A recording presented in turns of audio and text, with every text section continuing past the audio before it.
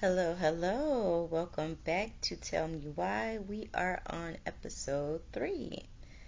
Yes, well, including the intro. Hello, this is your host, Ashley, and welcome back. Thank you for coming back to listen. Today's episode, we will be talking about older children, maybe teens or even younger, taking care of younger siblings in the family household. Now, I promised myself with this podcast that I would talk about things that most people weren't talking about. Most people are offended about, or they just maybe feel judged about, or whatever the case may be, whatever their feelings are on the subject. I wanted to discuss because it seems to me the less we discuss the things that make us feel uncomfortable, the more we get comfortable with sweeping them under the rug. So, yeah, let's go. Now, how I feel about older siblings, meaning, let's just say in scenario, there are 3 to 4 children that live in a two-parent home or even a single-parent home, mother or father, doesn't matter. And there is or isn't a village, meaning there are grandparents, aunties, uncles, great grandparents, great aunties, uncles, um, brothers or sisters of the parents that are helping out, full time to give the parents a break, or the parents are super duper busy trying to provide for these children that they have. Now, to unpopular belief, me personally, yes, a lot of families, especially in the black community, well, I will say the black community because that's the community that I'm a part of and that I see more often. So I cannot speak for other communities. Let's just say that. Um, but what I can see is, just on scenario, I see that a lot of parents or parent are depending on the older sibling to do parental jobs and parental teaching and parental taking care of their younger siblings, whether that be a married household, a live together situation household, or a single parent household. Now, I am more lenient on the single parent household because simply you just don't have any other help. Sometimes you just don't have any other help. However, I have to say this. Married or unmarried, if your financial status is not in a pattern or in a momentum of you receiving multiple streams of income, whether the economy goes out of whack or down or not, that you're completely stable with enough and more, then I would seriously take in account to not have more children.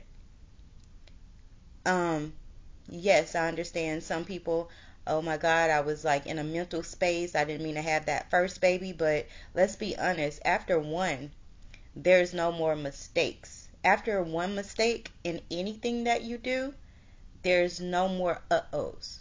You know how much it is to take care of a child because you have one, and you know what it takes to be there mentally and to prepare this child to be a stable adult. Because let's be real, when you have children, it's not just for shits and giggles. You're actually bringing up another human being in this capitalist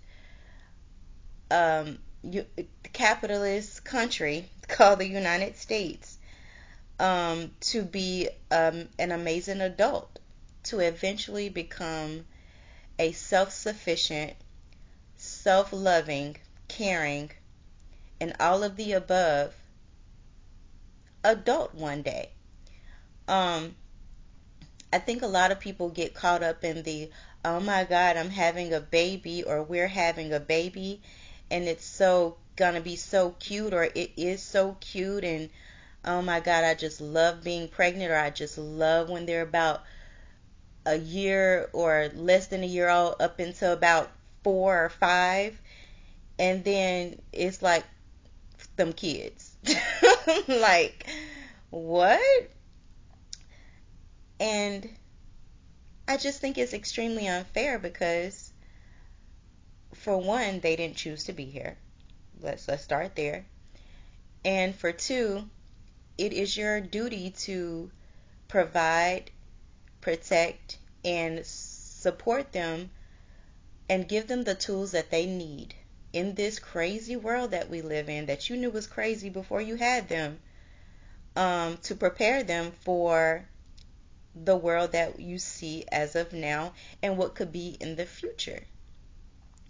What I see a lot of people do is they're unstable themselves, and they allow their emotions and their care for someone, um or their,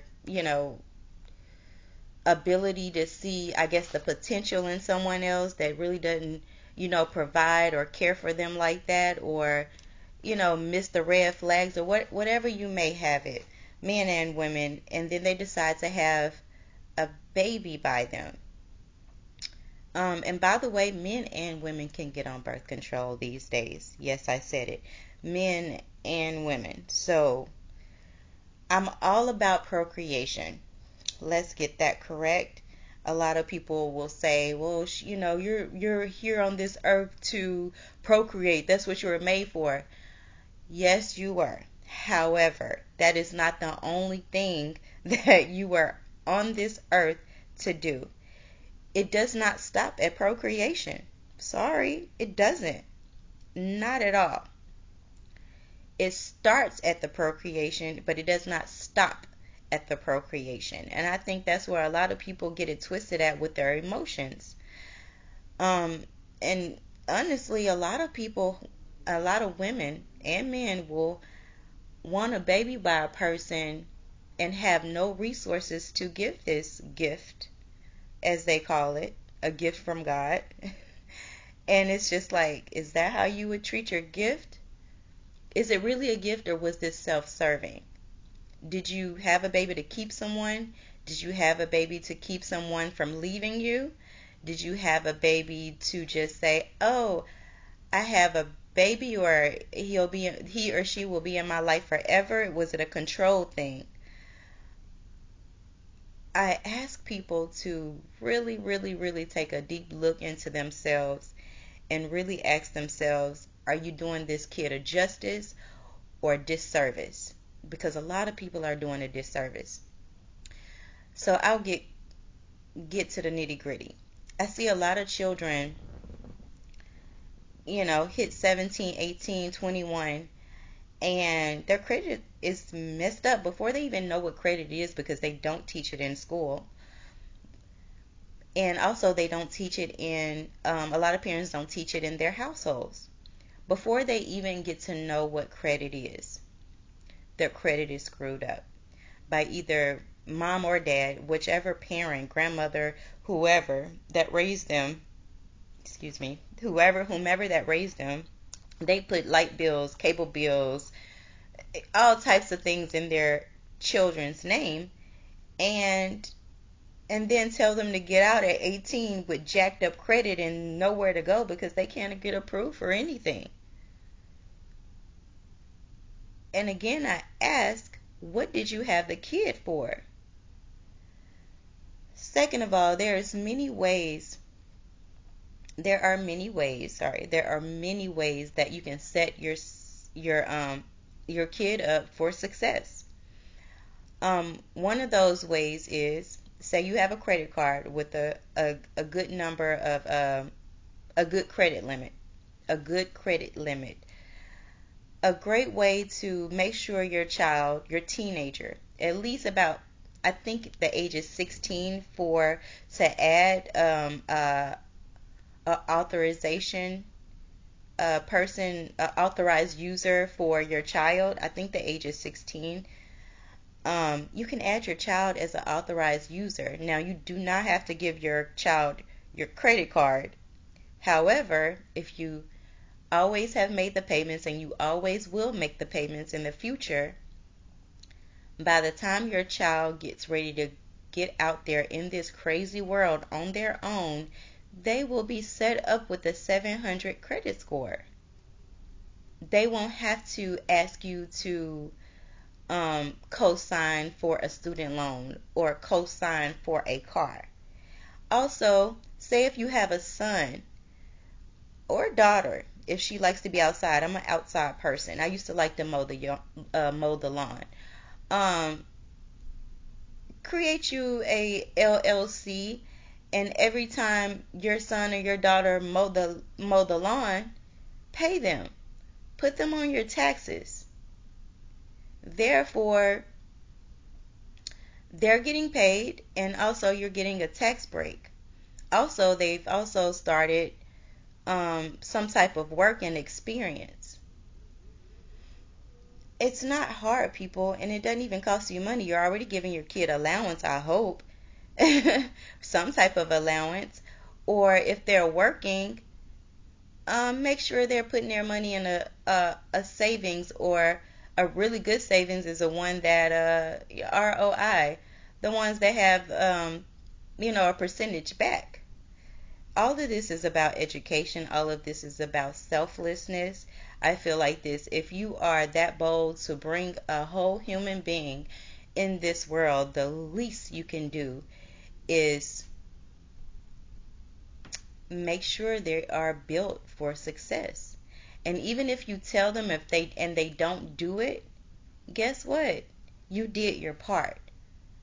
But a lot of people are just not doing their parts.